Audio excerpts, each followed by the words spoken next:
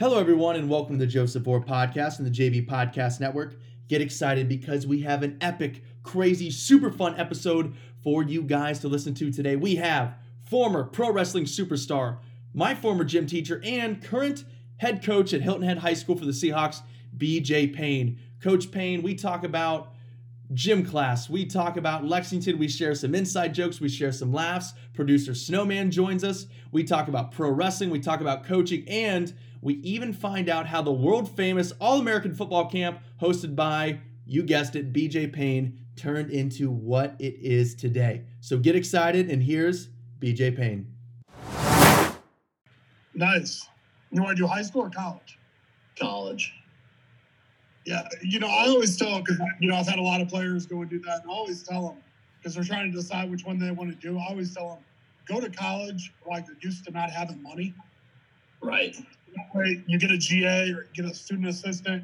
If you get $8,000 or something like that, plus your master's paid for, you're used to it. If you go into high school and you start teaching and coaching, and let's just even first year salary, let's say you make $40,000, you get used to that paycheck. Right. It's kind of like the kid who always says, "Oh, I'm going to take a year off of high school and then go to college," and they get a job and get their own. Well, they get used to that life. So, go the college route while you're broke. Right. That, and it's a lot easier to just get into the college world, I guess, right after playing, rather than going and coaching somewhere for a few years and then trying to get back into it. You guys got Ollie up there, right? Yeah. Yep. Ollie came up there.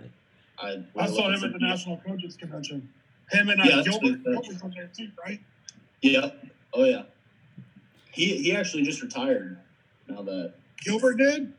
Yeah, he retired. Yep. Wow. Oh wow. Well, he's like 85 years old. Yeah, that was I think it was his 50th. He just finished his 50th year coaching. So yeah, you could tell him I said that. He's old as hell. Yeah. I see him every year at the convention. So. All right, well, before we get too deep into this, we're having a little pre-conversation here, but we're here with BJ Payne, former pro wrestling superstar, and then, of course, current Hilton head football coach. So we're just talking about, we're not going back to the Midwest. We're talking about coaching. Here's the other thing I was telling AJ, Coach, was what I love about out here, it's by far the best time zone to watch sports, by far. That makes sense. I was always, what are you guys, Mountain? We're Mountain Time, but we don't practice daylight savings. So half the year we act like California, where we're 3 hours behind the East Coast. And then when daylight savings kicks in, we go to 2. So we're back and forth.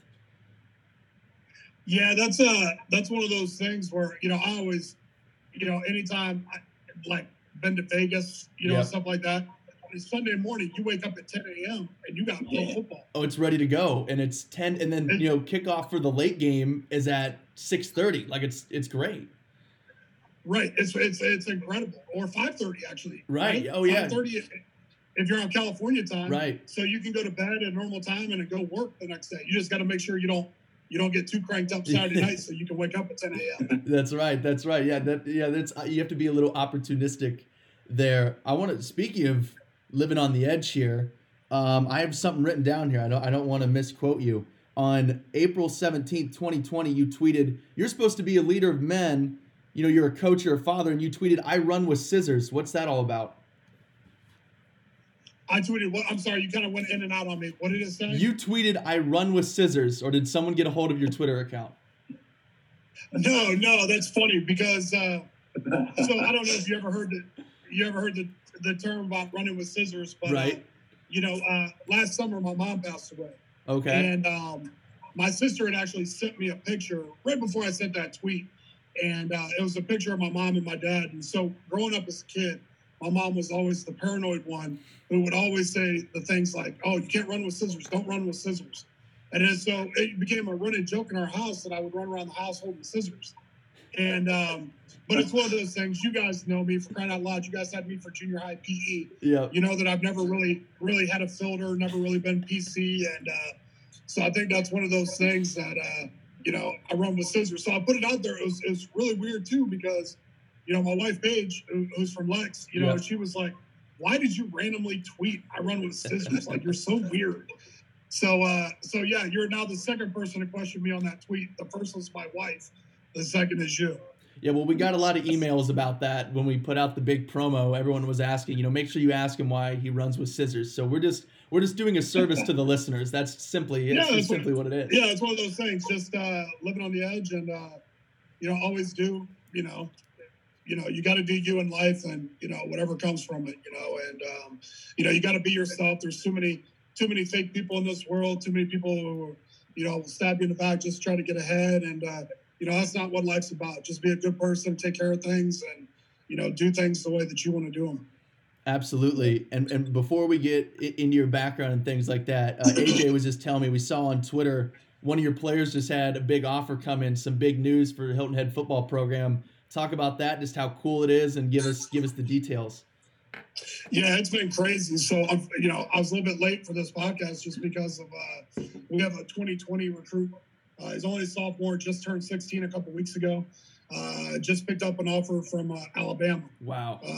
He was supposed to call them today at noon. So, in the last week and a half, he's picked up pretty much every, he still hasn't gone to Ohio State yet, but they're right there. Clemson, LSU, they're all right there, but he's picked up, anybody and everybody else across the country. And, he's an extremely violent football player. Yeah. And that's the only way to describe him. He just does things differently. He knocked out like 5 kids last year. Nothing dirty. Right. When he hits, he finishes. Yeah. And, actually, Arizona State has they've been recruiting him pretty hard for about a month now. Well, if he needs a host. Yeah, definitely. I'd love to. But it's an exciting time for him. I'm sure. The people from the Under Armour game have already called me. That he'll end up being an Under Armour kid. And, awesome. He's a special kid, great student too. He's a 3.7 core. He's in all honors classes. Great kid. But it's funny because I had a reporter from the school ask me the other day, and they were like, who's in the lead? Who's got the best chance right now? And I'm like, the kid just turned 16 2 weeks ago. Yeah. He got his braces off a month ago, and he's picked up 20 offers in a week. What do you mean, who's in the lead? Right. I mean, he doesn't. But he grew up his whole life as an Alabama fan. Wow. So that offer was really big for him. I actually went over to his house last night to tell his mom and dad in person that Bama was going to offer this morning. And ironically, you guys will love to hear this. Ironically, they were very excited. But the first thing his mother said back was, he really wants Ohio State. Wow. Yeah. Cool. Doesn't we'll see if he gets that one. He got Michigan. He got Michigan State yesterday. He's had a lot of Big Tens, Indiana, Illinois. But he's a premier guy that'll end up being a 5-star kid. He's different now. Right. He's in a good way. Like he's a different cat. Yeah. Right. And now you kind of mentioned Ohio State. Obviously, Ohio State's a premier program. Their logo, their brand, what they're about is notable all over the U.S. if you play football, especially if you're a recruit that could end up going there. But do you think, because you guys are in the South there in Hilton Head, do you think the impact of you going to all these different schools when you take these kids to all these different camps and you go through that circuit, up there in Ohio, because there's a lot of great camps. I know for one, I went, I don't know if you guys have, but when I was there, Cincinnati has a great camp. Obviously, Ohio State's a great place to go. But do you think that you kind of really put those schools, obviously, you're going to be on a kid's radar if you're offering to give them a free education and an opportunity to play football. But do you think, you exposing them and them being on those campuses, it's kind of you're really giving that exposure and showing, there's a lot of more football programs than Ohio State. There's great football and great opportunities all over the state of Ohio and there through the Midwest. Yeah, and that's one thing. I started the Tour de Payne, as it became affectionately known, back at Lexington. It started with like 3 or 4 guys in a car. Yep. And it was like Courtney Avery, David Willis, and Tyler Dixon. Yeah. Like those 3 with me going around doing different camps. And then, I progressively got bigger from there. But, the exposure is really big. We go to the Midwest, and every year when we go on tour, we go to Cincinnati, we go to Ohio State, we've been to Penn State, Pitt. Are you there? Yep, we're there. You cut out for a sec, but you're good. Well, ironically, it was because Clemson was calling me. They must have seen that the Alabama offer came out. Okay. But they, we go to all those schools in the Midwest, and there's a couple different reasons for it. Even when I was at Lexington, I would take the kids down, and we would go to NC State, Duke, and East Carolina, and UNC Chapel Hill. And the reason for that was when I was in Lexington, I always thought, okay, all the MAC schools and the Big Ten schools are going to know about our kids. Yep. But let's go to a different region so they can find out about our kids. And it's the same here in Hilton Head. It's kind of twofold. Number one, people don't realize, and you know this a little bit now being in the West, is that all these schools aren't as close as people think. No. So it's a haul. Like from here to Clemson, even though it's in South Carolina, is a 5-hour drive. Yep. Like I get calls all the time from people like, hey, I'm in Myrtle. That's great. Myrtle's 4 hours. Yeah.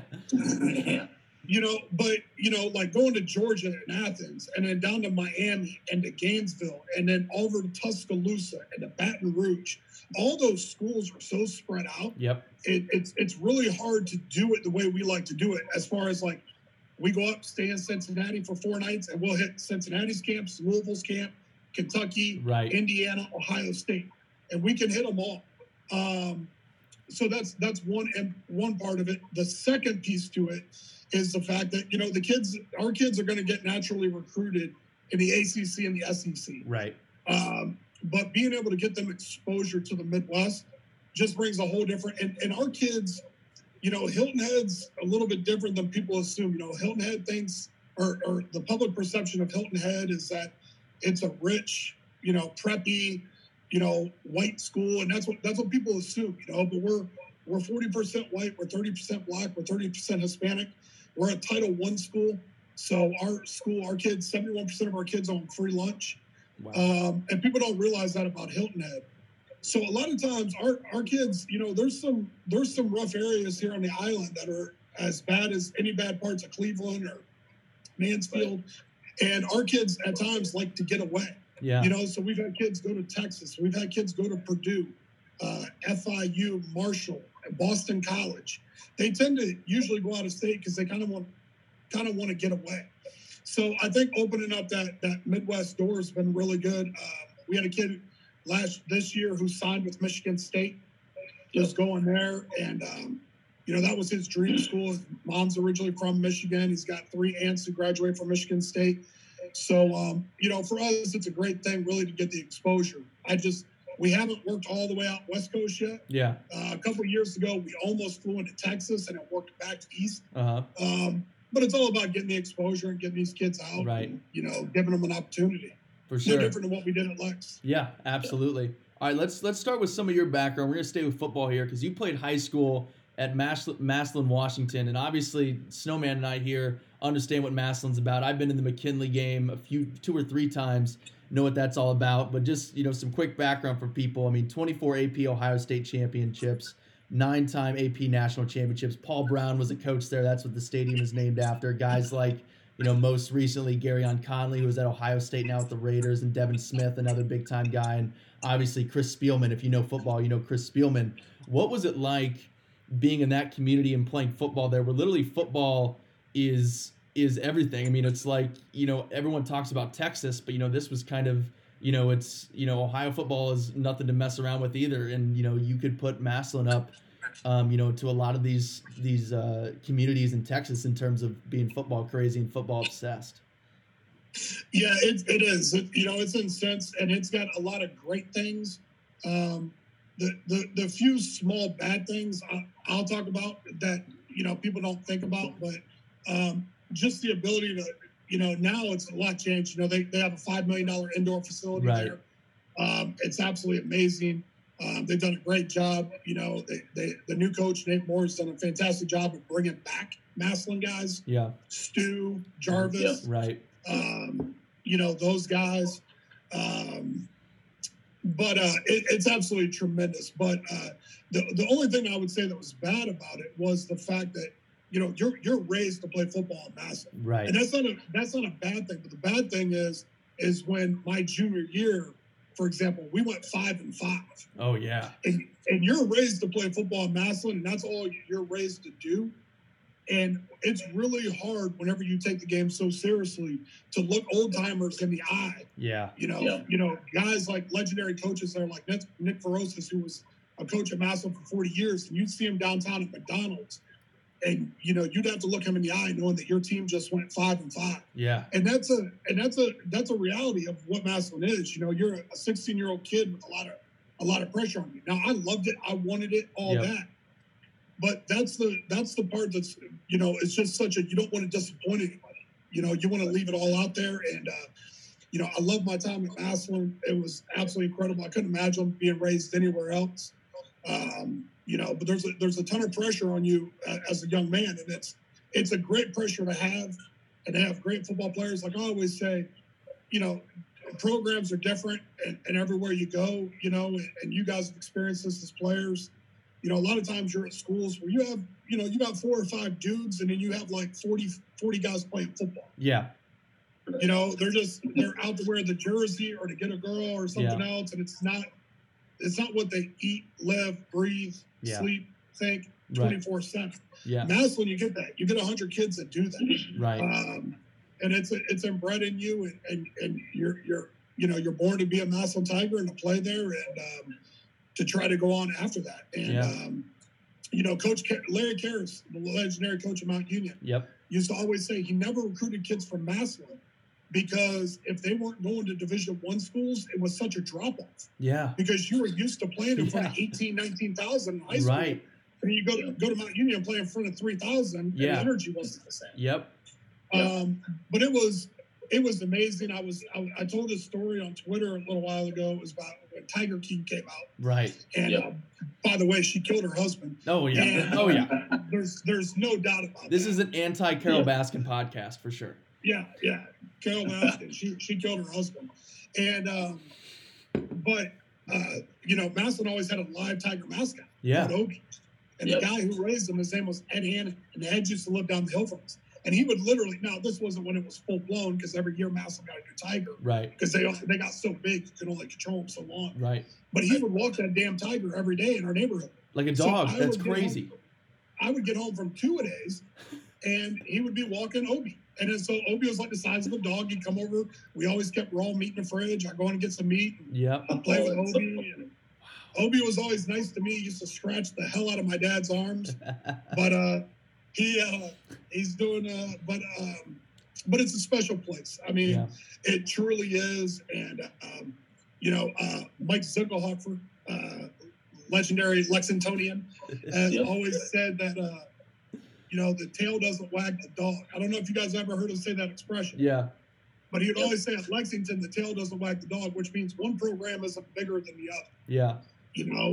But in Massillon, the tail definitely wags the dog. Yep. And that tail is football, and it's a unique, special place. And God bless Stu and Jar for being able to be a part of it right now. Right. And you. By the way, Jar is really fat. I don't know if you remember Jar. No, I don't know him. Oh, yeah. So Coach Jar was at Lexington with me for 3 years. Yep. And Jar was a skinny DB in high school. He's running about 265 right now. So. He's gotten pretty big. Little different. Yep. So you mentioned Mount Union, and that's a great segue to the next thing. You go and play college ball at Mount Union now. You said there's a drop off in maybe the atmosphere, but Mount Union, along with like Wisconsin Whitewater or like the Alabama of D3 football, that's like them in the national championship, every year, especially that that one stretch. Mount Union has like 13 national titles. Before we kind of talk about what it was like to go from Massillon and then at Mount Union, another very winning program. Did you especially want to take the job at Lexington just so you could rip off the Mount Union uniforms? Exactly. I know it is. The uniforms are exact. So yes. Here's the story behind that. They're great. I'm not complaining. Best uniforms ever. I can't we're going to talk about how crappy they were after you left, but I mean, I would have done the same thing. They're awesome. Yeah. So here's the story behind that. So when I first applied at Lexington for the job, I was the D-line coach at Canton Glen Oak High School for 3 years. Yep. And I saw the Lexington job was open, and the very first thing I did was I looked up the Lexington football website. Right. And when I did, there was 2 things that popped off right away, and I thought it was an omen. Number one was that the school was purple and white. Yep. I'm sorry, purple and gold. To which I made purple and black. Yeah. But it was purple and gold, and the front page picture was of a player wearing number 66, which was my number. Yeah. So I thought it was, a weird omen. Ended up going through it, getting the job, and my first meeting with one of my first meetings with Mike Zieghofer, he said, "Hey, I know, I need to get some new uniforms." So I took them I called Mount Union and said, "Where do you guys get your uniforms?" Yep. Instead of saying, Raiders on the side, it said Lexington. Right. Same helmet. Literally, we ordered the exact same uniforms as Mount Union. Yeah. The only thing that was different is Zig told me you have to have some gold in there somewhere. Yeah. So we did a very, very light trim of gold. But it was good because they usually go with the yellow, and you went with the Vegas gold, which was it was like you said, is just a little bit, but it popped. It made it work. They were gorgeous. Right, and that's one thing I've always prided myself on, the uniform thing, and because it means something to a lot of players. Yeah. And people joke about the swag, the look good, feel good, play good, but it's a real thing. Yeah. And so we did that, and then the one year I tried to mix it up a little bit. It might have been my last year there, and we went with the LEX. Oh yeah, I remember those with the skull and bayonets. Yeah. And so it looked like the LSU helmet. Right. So that's basically we did it like the LSU. So, but we were just trying to find something new. And then since I've been at Hilton Head, every year the seniors get something that no other teams have had in the past. That's cool. So every year there's something new, whether it's a new jersey, a new pant, a new logo on the helmet, a new helmet, a different color helmet. Yeah. They always get something new. Which gets me yelled at by the previous seniors. Right.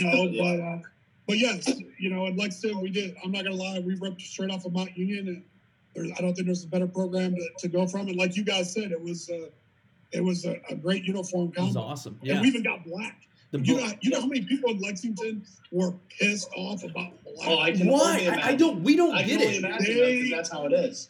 They lost their minds. Now you got to remember too, and this is, I'm not gonna say it was before me, but I got several emails saying this. But people used to come on Friday nights, not to see the football team, but to see something else. Do you know what it is?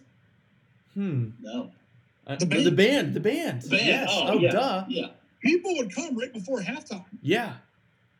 Watch the band show and then leave. Yeah. And what in Lexington is the band's name? Band of Gold. Band of Gold. The Band of Gold.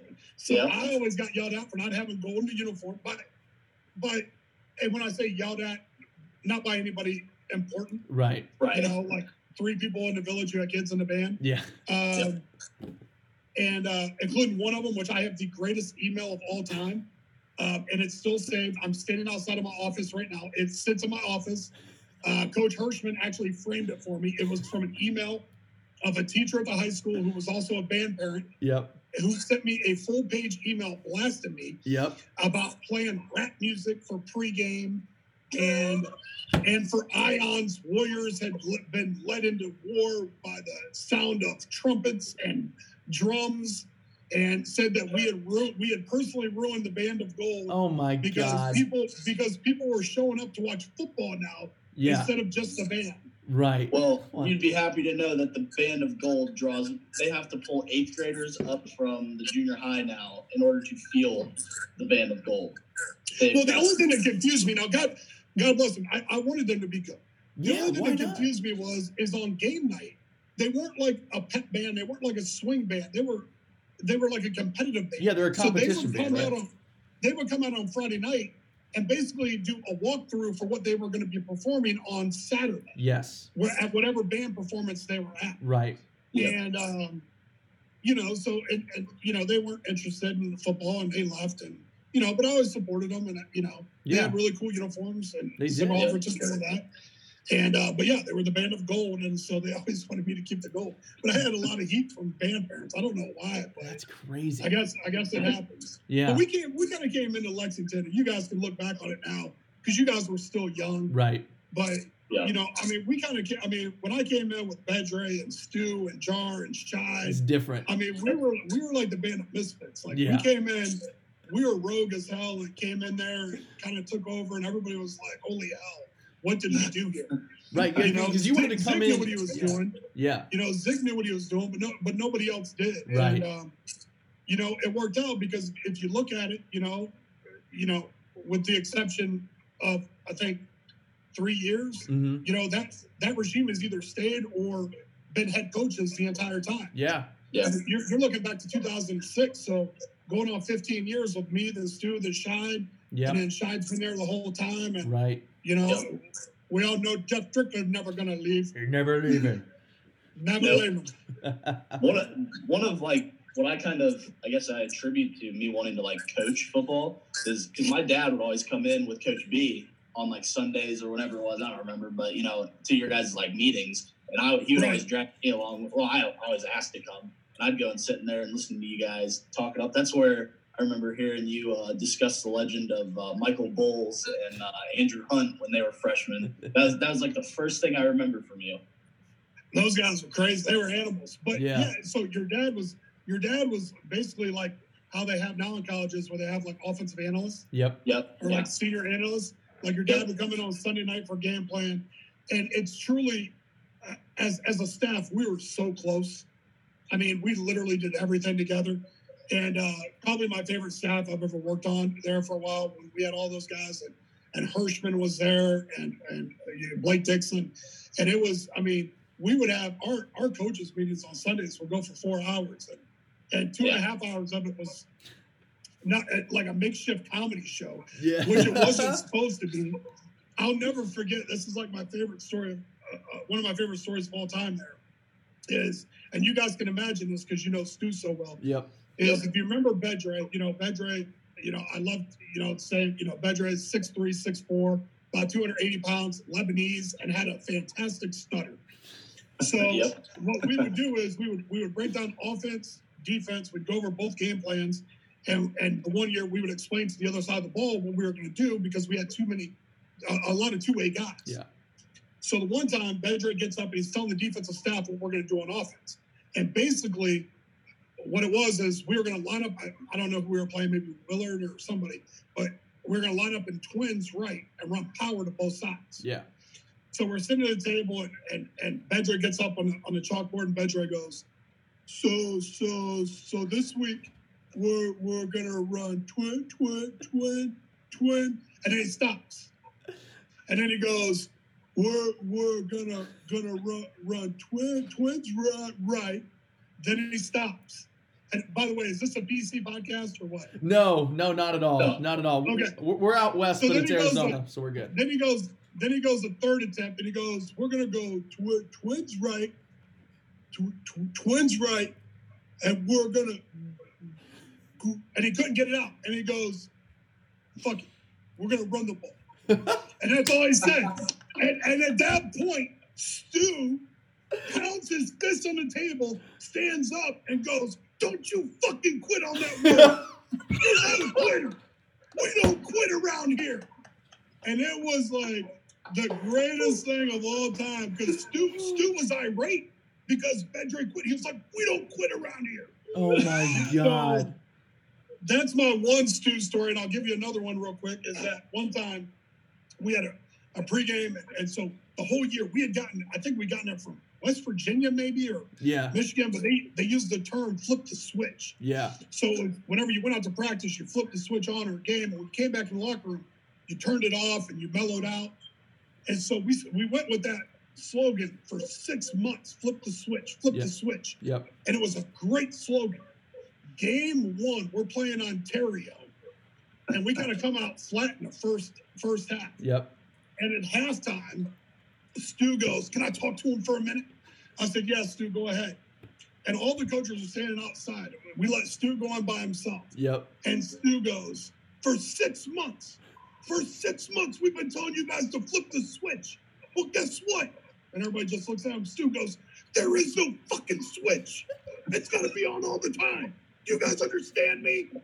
And we're all the other coaches are standing outside. AJ, your dad was out there. We're all looking at each other and we're like, damn, that was like a 6-month team motto. Yeah. He just ruined it. Flushed it down the toilet and told everybody there's no switch. It's on all the time. Oh my And god. so, That's awesome. but obviously, if you know Stu, you know that's him. And, Yep. but yeah, so like That's I said, great. we were kind of the outcast renegade type thing. Came in and caught some people probably a little off guard. Yeah, well, that's how you have to come in and change the culture. So let's get into some pro wrestling stuff. And by the way, I just got this notification. We're probably gonna have to do like exit out then go back because apparently on Zoom you can only have the meetings are only so long and you have to like upgrade it or something. So I got a timing here, so 8 minutes. So we'll just have to whenever that gets close, I'll stop it and then we'll just redo. Is that work? Okay. Yeah. Yeah. So Sorry, you know I'm a big talker. Yeah. So Oh, okay, so we'll do a little bit of pro wrestling before we have to do that then. So correct me if I'm wrong here. This is my diligent research for this show. From 99 to about 05, you spent time doing pro wrestling stuff, Ohio Valley Wrestling, WWF. There was even a WWE in there and some like NWA, TNA Explosion. So I just want to know, like, how the hell did you get started in this? Like, tell us that. And then also, we've had other teachers like, remember Coach Watkins back, John Watkins, and there's been other guys, and like Johnny Paradise. And it's like, what is it about Lexington and just Ohio where all these guys find their way into some form of like minor league or like pro wrestling? Like, what is it? Is Ohio just like a pipeline? Because Snowman was telling me here that like Ohio Valley Wrestling is like pretty legit and people like get their starts there or they, have appearances in Ohio Valley Wrestling. Yeah, so I'll tell you my story. I'll just say this. I know I'm on a time crunch here. But Coach Watkins, I don't think he ever did any wrestling things, but, obviously he was a big lifter. Right. So the first time I ever met John Watkins, I went up and introduced myself and said, "Hey, Coach, how are you?" Yeah. The very first thing that man said to me was, "What do you bench?" And I was like, I don't know. I haven't maxed in about 10 years. Right. What do you bench? And then he told me he benched like 900 pounds. But the very first thing he ever said to me, he asked me what I bench. God. So my story with wrestling was ever since I was 4 or 5 years old, I wanted to be a pro wrestler. Yeah. Everybody wants to be a pro baseball player, a fireman, a cop. I wanted to be a pro wrestler. Yeah. So when I went to Mount Union, started playing there, I always tried to market myself and to get into the business. Right. I used to paint my face when I played. I wore WWE bandanas. Yep. And I was trying to get the attention of them. And so I finished up. I played in the national championship game, the Stag Bowl, my senior year. We won the game on Saturday. And on Monday, I started training in a ring in Weirton, West Virginia. Yeah. So I would go to class during the second semester and then go down and start training. And I was trained by a guy out of Alliance, Ohio named Greg. And Greg would take me down and we'd get in the ring. And then I went to Ohio Valley Wrestling. And at the time, Ohio Valley was owned by the WWF. Okay. Which is WWE. Right. So they were owned by them. So they would sign guys and send them to Ohio Valley to prepare them before they got called up full time. Yep. Like a AAA in baseball. Gotcha. So I signed with WWE, went down there, and I was in the same class. It was me and Brock Lesnar and Randy Orton and John Cena, Shelton Benjamin. Anybody who is anybody in the wrestling business was down in Batista, was in Ohio Valley at that time. And was down there, and, guys started getting pulled up, getting their opportunities. And that's when I ended up I had a neck injury during a training session. Tried to come back from that, and then wasn't able to come back. Yeah. And then, I got the phone call that all guys get, like, hey, I had just signed a new 3-year contract, and but I was kind of useless, so I understand why they did it, because, I was in rehab, and it was going to take like a year. So I had my degree to fall back on, and so I went into teaching and coaching. But I love that time. It was still about 2003, and then that's when I came back. Okay. I started teaching and coaching at Glen Oak, but met some of my best friends for life from there. Randy Orton, who is still really big, literally talk to Randy every day. Randy's like my little brother, and I would never take any of that back. It was a great time, and met some great friends, and it's always been a pretty cool transition, being able to talk to people, because you guys were like in junior high and you're like, oh, we got a new football coach and he's former pro wrestler. And I remember there used to be like YouTube videos, and I think you like commented on them. Well, yeah, no, it's so funny. I was just going back and I was looking at the YouTube videos, and they're funny as hell because you see like 10 years ago, right? People are commenting and you can tell those are the Lex kids. Yo, this is my gym teacher. And now there's kids with like more recent comments that are obviously like your Hilton Head kids. Like, yo, this is my gym teacher. And it's just so funny to see. I definitely probably commented on there and then even a while ago, it was so funny. I was telling you about this. Let me make sure. Are we still recording? Yeah, we're still recording. Okay, good. I went on a radio show when I was back home, and we were doing a list, like how they're going around, like your favorite NBA player, blah, blah, blah, favorite wrestler. I saw that. And it took you like months. I don't know how you just did it. It like was dormant, then you saw it, but I was like, favorite wrestler. I'm like, BJ Payne, whatever. Like just throwing it down. So the reason why I saw that is because my son Cage, who's 13 now. Yeah. He's almost 14. Well, Cage was on like Twitter and just did like a search with my name. Right. Because he does that like every 6 months. And he was like, hey, check this out. And I saw it. And so I went on there and I hit the like button. But it was like 3 years old or whatever it was. But but it's, it's an interesting piece. And, not everybody can say that, they got paid with checks written by Vince McMahon. And, it was what I wanted to do. And, I chased my dream and I accomplished it and had an injury, then had to have another plan just like everybody else has to do in life. You know? Yeah, we got. But it works out. Yeah, we got 2 minutes here, so less than a minute. Okay, let's pause this recording. I'm gonna save it, and then I'll send the link back, and we'll pick this right back up. Sound good? Okay. Perfect. Sounds good. Perfect. And meeting.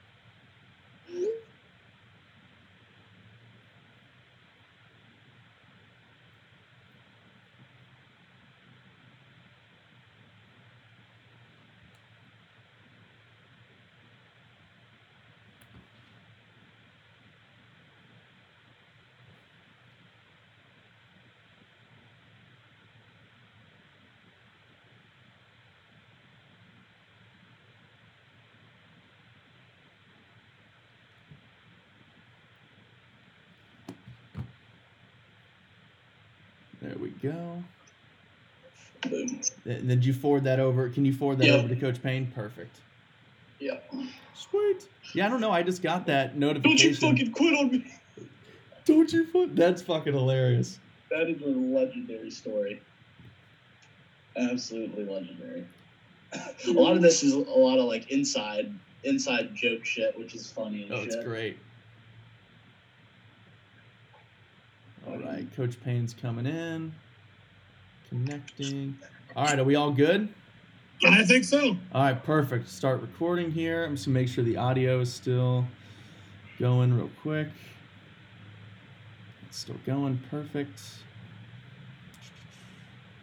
All right, perfect. So we're picking up where we left off here, this little part 2 after a little Zoom difficulty. We kind of got through all the pro wrestling stuff here. Now obviously, so you knew that you wanted to get into teaching or coaching, or was there any idea, you're in entertainment, maybe you couldn't do like stuntman stuff because of your injury, but did you ever think about maybe seeing if you could get into any sort of like television or film or, reality TV, anything like that? No, now looking back, reality TV probably would have been cool. Something like that, because I probably would have, I'm goofy enough to probably make that work. I guess I was always told I got a face for radio, so maybe I could have done radio. But Yeah, so I never really thought about anything else. When I found out about the injury and I found out, it was going to be a year rehab, I actually called my former head coach at Massillon, who was now at Glen Oak, and I called the current head coach of Massillon, Rick Shepis, and I called them both and told them. And my head coach was at Glen Oak and told me he had been waiting for that phone call for 8 years. And he said, I'll call you tomorrow morning. He called me the next morning and had a teaching and coaching job for me. Wow. So it was pretty easy to go ahead and make that transition and move back from Louisville back to Northeast Ohio. Wow. All right. So we kind of talked about Tour de Payne. We're going to talk about more like coaching and things like that. But I want to talk about this All-American football camp that you've been doing. You started this back when you were at Lexington. And, we're at little old Lexington here, and you're bringing in all of these guys. I mean, Snowman and I were talking about some of the names that we saw when we were little kids and going. I mean, we met like James Laurinaitis and, the Heartlines, and obviously Denard Robinson made an appearance. Then I think I even saw Trevor Lawrence's name, for Hilton Head. So obviously, some of these guys, like Heartline, I'm pretty sure was he at Glen Oak, or you have some sort of connection there, like him. Then obviously I'm sure Courtney was able to bring Denard from Michigan. But some of these other guys, how are you able to bring these guys here? I know you have an extensive Rolodex, but how are you able to make all that work and bring all that together? So the way it originally started in Lexington was I wanted to do a camp in Lexington just for Lexington kids. Yep. And so I did it the first year, and I had Coach Brian Hartline at Glen Oak and Mike Hartline, his brother, who went to Kentucky. Yep. And so they came in the first year, and I want to thank Nick Smith and Brandon Long, who both played for me at Glen Oak as well, who were at Michigan State, came in that first year. Yeah. So then the second year, we run the camp, and, I thought it'd be a great idea to open the campus to all school districts. Yeah. And really show off the facilities we had at Lexington, because we had the indoor facility and everything that nobody else had. Right. And, just kind of show off, what we had. And so then they're coming in the next year. Brian calls me and says, hey, I got a couple other guys that want to come up and do the camp, from Ohio State. Is that cool? And I'm like, yeah, who do you want? He was like, James Laurinaitis wants to do it. Marcus Freeman wants to do it. Yeah. Donald Washington wants to do it. Yeah. Malcolm Jenkins wants to do it. And all of a sudden it was like, yeah, they can all come. Yeah. And so obviously in Ohio, it was very heavy-handed on Ohio State guys. Right. And then Courtney goes to Michigan. And then Courtney calls me and says, Coach, look, I'm coming for camp, but I got to bring my boys with me. Yeah. And then Denard Robinson's coming, and Drew Dillio's coming, and Jabril Black's coming.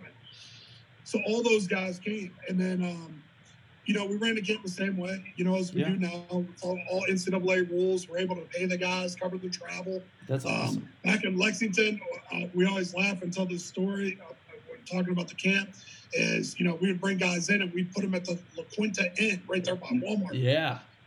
Which is, it was high dollar. It is. $49 a night. Yeah. So came down here to Hilton Head and started running the camp. And so now we bring the guys in, and obviously we fly them in. And, they're paid to work the camp, but we put them up at the Sonesta, which is a 5-star oceanfront resort. Oh, yeah. And we've had everybody. I mean, Ohio State, we've had J.K. Dobbins, Mike Weber, Zeke, Braxton, J.T. Barrett, Trevor Lawrence, Travis Etienne, Alvin Kamara when he was at Tennessee, with Cam Sutton and Jalen Reeds-Maven, and then, Richard LeCount, Raekwon McMillan, and Christian Wilkins, Dexter Lawrence. And those guys now are in the NFL and still come back to do the camp. That's incredible. Yeah, so I get texts because they love it, because we protect them. Yeah. We don't let people bring things to get signed or anything like that. So Raekwon McMillan has done the camp for 5 or 6 straight years now. Wow. Dexter Lawrence and Christian Wilkins were first-round picks last year, came back. Jair Alexander of the Packers.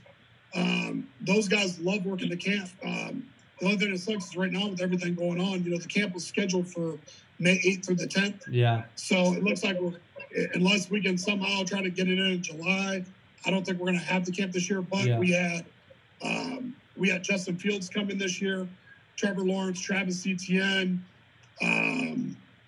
Ward, the DB from Ohio State was coming. Yep. Cade, I talked to Cade about coming down. Yeah. but it was going to be, as big as any other year. And now it's gotten to a point where it's so big now. It's kind of like, how do you top the year before? Right. Like, who are you bringing in that's going to top the year before? Because like we had Deshaun Watson here. Yeah. So when Deshaun was here, everybody's like, oh, it'll never top. When you had Zeke, you could never top Zeke. Right. Then we had Deshaun. How are you going to top Deshaun? Then you get Trevor and Justin. You get Trevor. Yeah. Then it's Trevor and Justin. Yeah. And it's one of those things. But, those guys truly love doing it. And what I think we're going to do next year, because next year will be the 15th anniversary of the camp. Wow. Is I was going to bring in just 15 guys that are all in the NFL now. Yeah.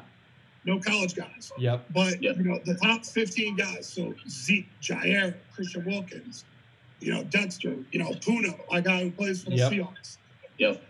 All those guys, the top 15 guys that are, doing it, Deshaun, the guys that are in the NFL killing it now, making it just the NFL guys for 1 year as like an anniversary type thing. Do something special, change it up. That's really cool. But it's crazy, man. It's crazy. Yeah. It's nothing like, and I tell people this all the time, Trevor Lawrence did this camp last year. Deshaun Watson did the camp 3 years ago. Nobody in the history of the All-American Football Camp for 14 years has been as big of a rock star as James Laurinaitis. Yeah. When it came to pulling in people.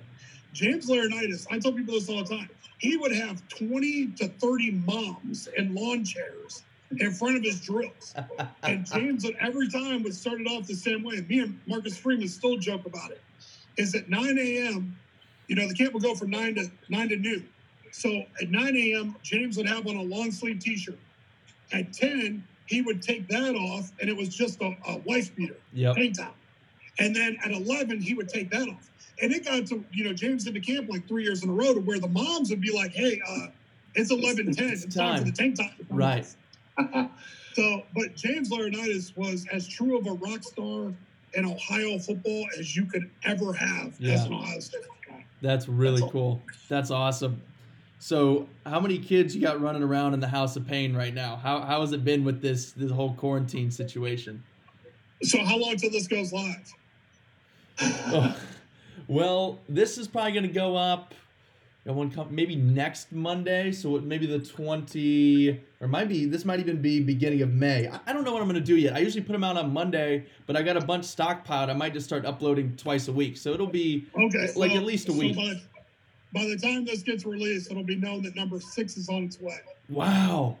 All right. Congrats. So, so, I'm obviously married previously, and I have my older ones. Right. So, Kyle's 25 now. Kaya's 17. Cage is 13. Yeah. And then Cassius is 5. King is 3. And then we have another little girl on the way. Wow. So Congratulations. It's actually, thank you. It's a really cool story. Yeah. Paige had said we were done after 2. Yeah. No more. And then my nephew, who's like my little brother, said to me, he said, Coach, I was thinking about something. He said, you had Kyle in the 90s. You had Kyle and Cage in the 2000s.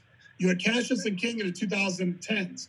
If you have a baby born after 2020, you will have had a baby born in 4 different decades. Yeah. And that's nothing to sneeze at. That's a big deal. That is a big deal. So that made Paige, eager. And, I always say, I think at times I was trying harder than she was. Yeah. But yeah, number 6 is on its way. That's awesome. So, that is awesome. So yeah, we're gonna do the whole Instagram thing where she holds a sign that says like, he got me pregnant again, and I'm gonna hold one that says she can't keep her hands off me. Yeah, I love it. We're breaking news here. We're breaking news.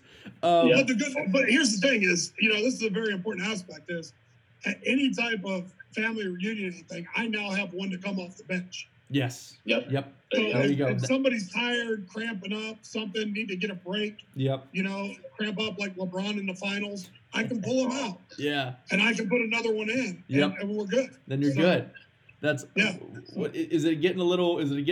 How has the quarantine been? Because no matter how long you're around, how much you love the people you're around, you're in that tight, you're in that space, for a while, not with much going on. Eventually, people are gonna start to get on your nerves. I assume. Like, is it tough to keep them stay on their schoolwork? Like, how's that whole dynamic? Because I know AJ's told me some stories. sometimes there's good days and bad days. And like me, I'm out here by myself and it's like weird. So, I mean, there's just no, all these situations seem like win-lose situations. You win some, you lose some. It's been pretty good. Kyle, my oldest, is in Ohio. He's 25, and he's engaged and lives with his fiance. Yep. But then Kaya is easy because she's 17. She's graduating a year early from high school. Cool. So she knows where her focus is, and she gets her stuff done. Then the 3-year-old's just nuts. He runs around the house like he's crazy. The 5-year-old will do some of his stuff. The challenge one has been Cage because he's 13. Yeah. He's in 7th grade. He thinks he knows everything. And it's always, I'll do it tomorrow. I got all week, Dad. Quit busting my chops. Right. I'll do it tomorrow. Then all of a sudden it's Thursday, and he goes through the old shit moment because he's got to do 5 assignments for each class. Yeah. So he's started to stagger and do better with it. And but it gets a little crazy at times. Yeah. But the crazy part too is that Paige works for a tennis company, so she's working from home. They sent them home about a month ago. So she has to set up shop in our bedroom from 9 to 5 and be on her phone or her computer the whole time. And I have to be the one who's the security guard, keeping all the kids from going in there. So especially the 3-year-old. So it's been interesting, but it is what it is. You can only make the best of any situation. Right. Binging. Hey, if you think your glass is half full, get a smaller glass. Yeah. Right? There you go. Binging or watching anything good right now? Just finished Tiger King. Yep. Nice. Which was phenomenal. It was everything white trash that I wanted it to be. It was absolutely, the first 15 minutes just captivates you. It does. Just everything. It was phenomenal. Other than that, not really. Last Dance. Okay. Oh yeah. That's going to be a point. I know you guys are big Cavs guys, but Jordan's the best ever. It is what it is. Snowman will fight you back. I've never seen him play, so I can't say much because it's way like we talked about. I agree with you. Growing up, I was a huge Jordan fan, but then as I'm like getting older here, I'm just thinking there's only one guy in the history, and that's LeBron, that can at the beginning of every year say, all right, I'm going to lead the league in assists or points or rebounds, and then he could go out and do it without a problem. That's great. Whose shirt are you wearing right now? That's true. See, you got me. But you see, that's what I'm saying. I love Jordan. I love him to death. Yep, there we go. Yeah. Here's the thing that gets lost. There's 2 things that get lost. And I always have this argument with all the young kids now because they only know LeBron. They don't know Jordan in his heyday. Is that Jordan was NBA Defensive Player of the Year like 9 straight years. Right, and that's definitely. You mean wait, a defensive first team or defensive? There was no way he was Defensive Player of the Year 9 straight times. Defensive first team. See, I don't know if it was 9, but look it up. But he was close.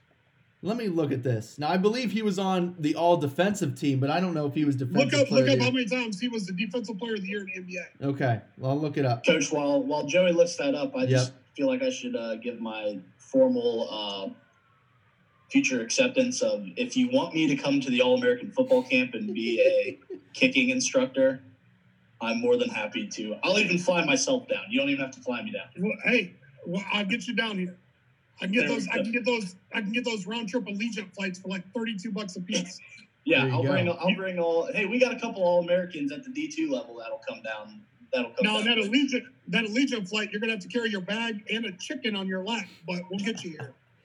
Right. Okay, so I have it. Michael Jordan won Defensive Player of the Year 1 time, but I believe you that for 9 straight years he was probably on the all-defensive first team or at least one of the teams. No, absolutely. How many times has drive and kick been on there?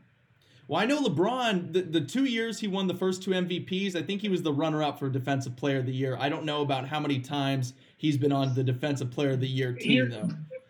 But there's 2 things. Number one, when you watch Jordan play and there was a game going on, when there was 10 seconds left in the game, there was no question on who was taking the shot for the Chicago Bulls. Right. It didn't matter if he was double team, triple team, he made it or missed it. Michael Jordan took that shot. Yeah. How many times in your career have you seen when the game is on the line, LeBron drives and it kicks out to somebody on the edge to shoot a 3 to win a game?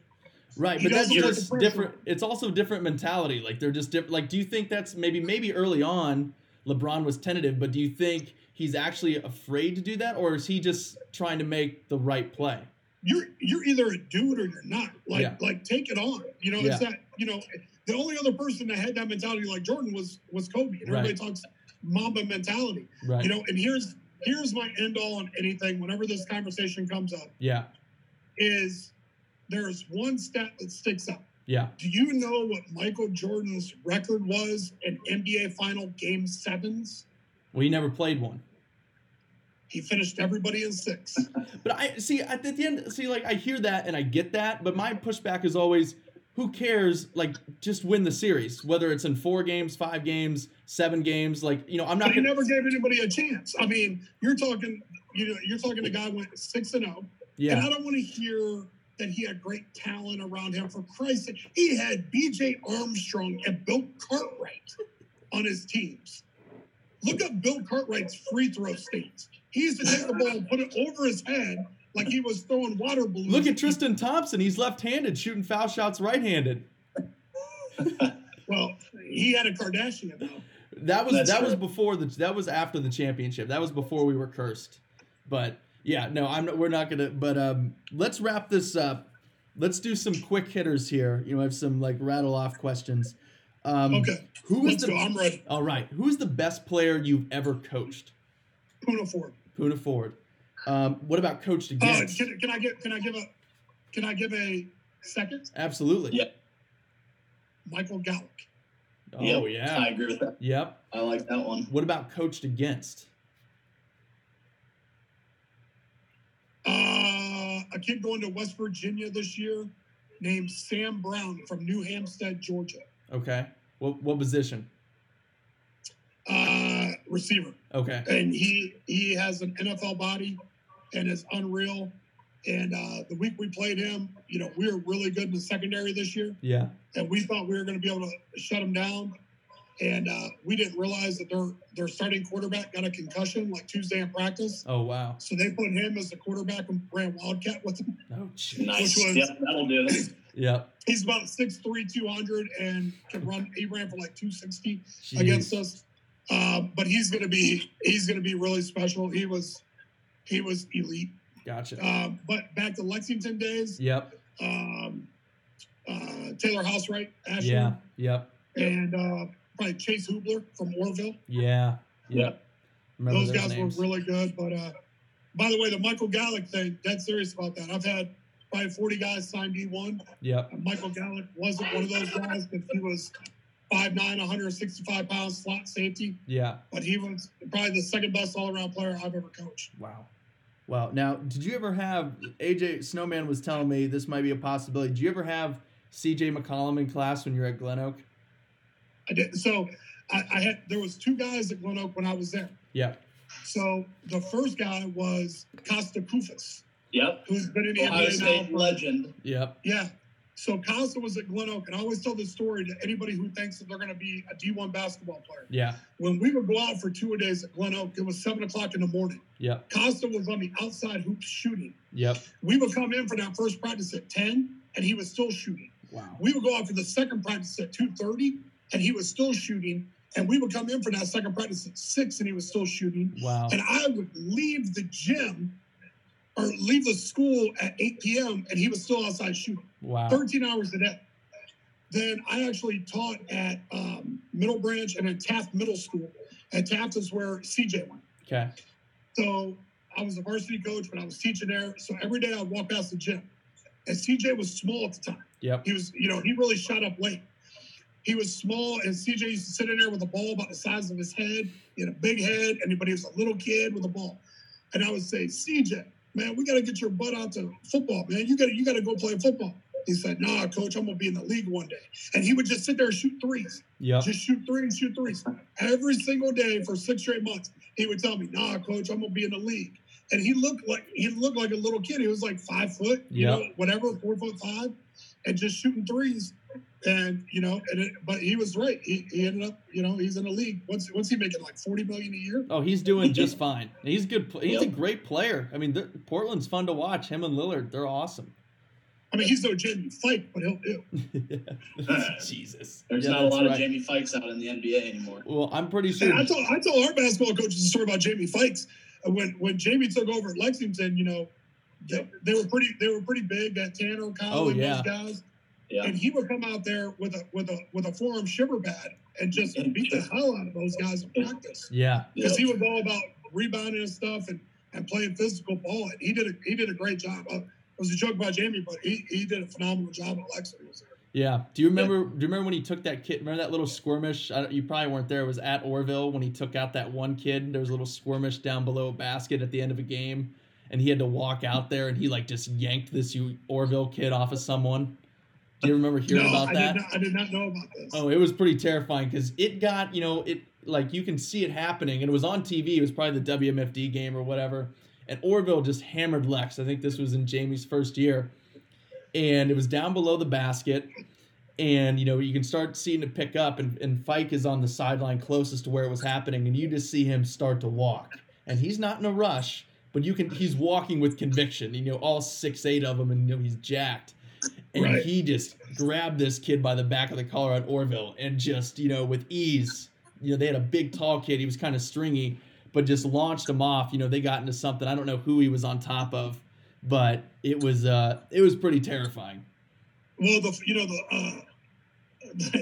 I'm sitting in class about 3 years ago, and it might have been right after school or whatever, but I'm not going to mention any names, but you guys will know what I'm talking about.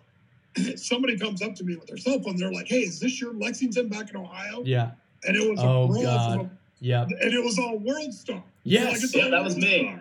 That was my game. I'm like, oh my goodness, that's all World Star. Yeah, they're like, that's your Lexington. I'm like, yeah, man, straight thuggish up there. Let's go. Yeah, so AJ played in that game, and you remember the video. The video was kind of shot. The one I saw in World Star was shot from the student section opposite of where the scores table is. Right. And Lexington, they're kind of split up into 3 sections, those bleachers.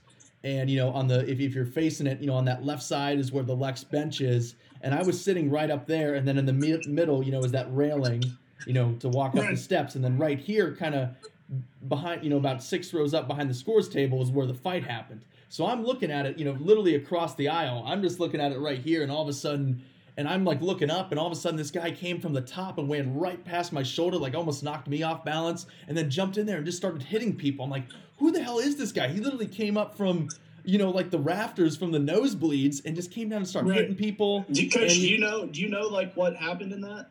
Or did you just see the video? I know who was involved. Yeah. I don't know. Who was it against? Worcester. One of the Worcester kids punched the grandpa Stover. Right. But I assume just punched him. No, I think there had to have been some sort of. Well, no, it was like kicking and screaming. Iron Mike Ditka, trying to punch Robert Duvall, but hits Will Ferrell in the face. I'm pretty sure it was that kind of. Yeah, that kind of. There was situation. some talking, and I think this kid who was involved with it, who's now teammates with Puna with the Seahawks. Yeah. His little brother was in the game. That's why he was there. And, he was still in college at the time, but there was some talking back and forth, and, there's a lot of, this is what happened, this was what was said. I really we will probably never know exactly what was said, but there was something that was said, and then there was a skirmish, and I think someone was in the middle, and when they got hit, kind of unintentionally, or, they stepped to them, whatever it was, it just became crazy, and all of a sudden, one guy who was a dad of a Lexington dad, like we said, we're not going to say any names, but, he cleared 4 rows out, and all of a sudden they tumbled down. It was a freaking mess. It almost took out it took out a media desk that was behind the scores table. It was insane. Hey, if they want to take that down to Centennial Park and finish it, let's go. That's right. That's right. As long as it's not flooded. People were talking crazy at Bucks that night. Oh yeah. Oh yeah. Yeah. Not as but that I see. But did you ever hear about the fight? I was in a fight. The Snowman was a spectator on the outside. But it was before my senior year of high school at one of those basketball shootouts. You go to we were at Worcester High School, oddly enough, and you just play all day. And we with Canton McKinley, your old rival, your still rival, Canton McKinley. We were in. I'll have to send you the security video. It's pretty ridiculous. We were playing, and we were just at team camp, basketball team camp, the 2 days before. So we're dead. And this is literally, that 10-day like dead period that they give you, over like through July 4th. Like if you're going to go on a summer vacation, you do this, there's no sports. So this was literally the day before that started. We're in this shootout. We don't want to be there. We're playing Kent McKinley. We had like 6 guys on our roster. Yeah, everyone, like a bunch of people had already left. And, we have a bunch of JV kids because they're the only ones that are around. A lot of the varsity guys were gone.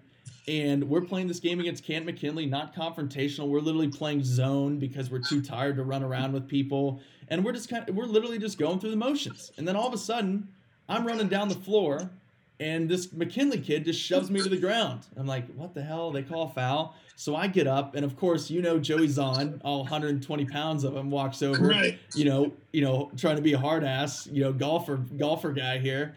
And, I appreciate Joey coming over, but sometimes it's like, dude, like, you just got to chill out. So he gets he walks to him acting like, he's the enforcer here. I'm just like, and I get in between him, and I'm like, guys, like, chill, like, whatever. And I just put my hand on this kid's chest just to stand in between him. I didn't shove him, none of this. I literally was just like this. Then all of a sudden that happens, and boom, clocks me right across the face. And then I go down, and then Joey grabs this guy, and then we're playing on the side courts. They have the bleachers pushed back, but they're out a little bit for fans. And we end up in the bleachers, and I'm getting, like, beat up, and you can see AJ just kind of, like, on the outside, like, I didn't know what was going on at the time. I was all the way at the other side of the court. Yeah. Eventually, I ran down there. Yeah, he runs down there, and he's just looking. Then all of a sudden, I make it out, and all of a sudden, and I'm good. I'm like, oh, thank God I got out of there. Probably took 3 or 4 punches. Joey's bleeding down his face. And then all of a sudden, I get tapped on the shoulder. I turned around. It's the kid who hit me the first time. Sucker punches me again, and they have this big kid who I think ended up. Where did he play? Did he play football? He's playing tackle at Akron. Yeah, huge guy, like 6'7", and just starts like without the curb, was just curb stomping and kicking me in the head. Like it was bad. It was really bad. I can't imagine a couple of things. Joey's on fighting. Well, the reason he got some shots in because I had this kid, I grabbed him. And so he has no arms, so he's like this, and I got him, and Joey's just punching him in the face. I can't believe this guy tried to end your Instagram modeling career. Yeah. and the third thing, the craziest thing about the whole story that I'm going to keep with me until the day I die is that you just said we were playing zone against McKinley because we had some JV guys and we were tired. Yeah. You want to play man against McKinley with your starting 5. Yeah, that's true. That's probably true. Good point. But I love the way you threw it in. Oh, we were playing zone against them because, we had our young kids. Yeah. We were just too tired. And we're like, I don't even think Coach, like Hammy, I'm pretty sure probably told us to play man. And we just took it beyond ourselves that we're just going to play the worst zone of all time. Hey, so I got a question. Back to that fight from 3 years ago. Yeah. Was Sue Wyrick still working at the school then? No, I think she had been gone. I don't even know if she was there when I went to high school. Maybe before I went to high school was her last year. That's a good question, though. That's a really good question. Because she didn't put up with anything. She would have secured the student section. Yeah. It was. I don't even know what happened. It was probably just John Watkins yelling at people or asking how much they bench, and that was the most security that happened that night. First question a man ever asked me, how much do you bench? I mean, it's legit. I remember walking to the weight room one time, and he's just like has 225, and he's just doing like skull crushers. I'm like, this guy is he's insane. Hey, listen, I want you to do me a favor. Yeah. I want you, in honor of John Watkins, the next time you do one of your interview things at a bar, I want you just to ask every guy what they bench. Okay. Just call them over and say, hey, what do you bench? Yeah. And see what they say. I really want to see this. That's actually pretty funny. That's actually great. I'm writing that down. Because I will do it now. Like we have one of our other PE teachers here is a track teacher. Yep. Or a track coach. And he's about 5'10", about 122 pounds. Yep. So I always have students go over to him and ask him, like, hey, what do you bench? And so I've done it in public settings before, too, where I'll just see people and say, hey, what do you bench? Right. And the reaction you get from people is amazing. Yeah. Because the last thing they're ever expecting you to ask is what they bench. Right. That's freaking awesome. I want you to do that. One of your next street interviews or whatever. Ask people what they bench press. I like that a lot. And maybe I'll even mix it in with like, we'll be asking one thing and then I'll just be like, oh, one last thing. How much do you bench? And they're going to be like, wait, what? How is that related? Great. Yeah. We'll really catch them off guard. I even got, I don't know where it is right now, but I got one of those little. I got this idea. I think it was when Will Ferrell was like guest hosting one of the Tonight shows, and he'd be doing an interview, and all of a sudden he just would ask someone like, "Wait a second, how much do you weigh?" And they would be like, "What?" And they would like say whatever they weighed, and he would take out this little like little binder notebook and just write it down, then put it away, and then just go on with the interview, and people would be like, "What the hell is going on?" So maybe that's what I'll do. I'll bring a little golf pencil, my little notebook, and I'll just keep it for my own data. And then and send them on their way. I want to hear the answers. Beautiful. Well, this was really fun, Coach Payne. Let's see if I think I got one last quick hitter for you here. Who would you say is, or actually, let's talk about this. I see on social media and stuff like that, you and Cage, you make some road trips and you go and see some of your former players, especially when they go to the league. Just like, how cool is that? Not only to share that with your son, I'm sure your son has a relationship and knows these guys as well, and these guys know your son. And then you go and see them. I mean, they're living out their dream. You're their high school coach or whatever. You help them, facilitate them to get to school, and now they're, playing football for a living. Just like, how cool is that experience? And, some of the, that just enhances the experience when someone's out there and maybe you get to meet with them before or after the game. Just kind of talk about that. Yeah, it's something that's really cool. We've been fortunate to be able to do some of those things, and I've kind of made a new rule now with my guys here, and it's kind of to keep them grinding at the next level. Is for all my guys who go on to play college ball, I always tell them I won't go to see them play until they start. So that keeps them motivated. Yep. So that way they're like, hey, you're gonna come watch me play, and I always tell them like, I'm not gonna fly or drive 8 hours to watch you, on the sidelines. Right. I can do that at home. Yeah. But it's really cool. And, see these guys have the chance to flourish in college. We've been to bowl games to see guys, obviously NFL games. It's really cool. And then, Cage is a very charismatic kid. People fall in love with him, and it's crazy. But, he's built like his own relationships too. Like him and Jair Alexander, the Packers. Yeah. Jair came down to work camp, and Jair and Cage became best friends. They text each other like every day. That's like awesome. Jair was like texting him and sending him photos from the green room when he's a first-round pick. Yeah. And so we had to go see Jair play and stuff. And so he just has that dynamic personality. But it's, it's really cool, and it's really awesome. Like I tell Cage all the time is that, he doesn't realize it, but one day he's going to look back and realize, like, shit, I had a pretty cool childhood. Yeah. Because the kid's always at NFL games, he's at major college games. Yeah. We were supposed to, this is going to be his first year because, with Randy, he still goes and he's in the back with Randy the whole time at WWE shows. Yeah. He's going to sit front row at WrestleMania this year. And, I mean, he's lived a pretty good life. So anytime he tries to complain about something, like why I don't buy bagel bites at the store or something, I'm like, hey, chill out, man. You've lived a pretty good life for, at 13, you've done a lot of stuff, but it's awesome. It's one thing that, I've always hung my hat on is giving kids the opportunity at the next level and really, pushing that piece and, getting kids that, it changes their lives and their families' lives. Families who can't afford college, or, somebody like Puno who's now made it, and he'll be able to change, his family, for generations. Right. Once he signs his second contract is a pretty special feeling, making a difference. And, everything works out in life how it does. And, the injury in wrestling led me to this path, and, being able to make a difference and truly knowing, I know people say it all the time, but truly knowing what my why is. And being able to make a difference for these kids is really where I hang my hat. That's awesome. Well, thanks, Coach. Thanks so much for your time. This was really fun. Glad you're doing well and the family is safe and healthy, and just wishing that continues through all these crazy times. I appreciate it. By the way, if my goatee looks gray, it's just the shade from the car. That's yes. We will. I will preface that in the whole intro to this thing. Make sure everybody knows that. Yep. All right. Great. Thanks, Coach. All right, guys. I appreciate you. Of course.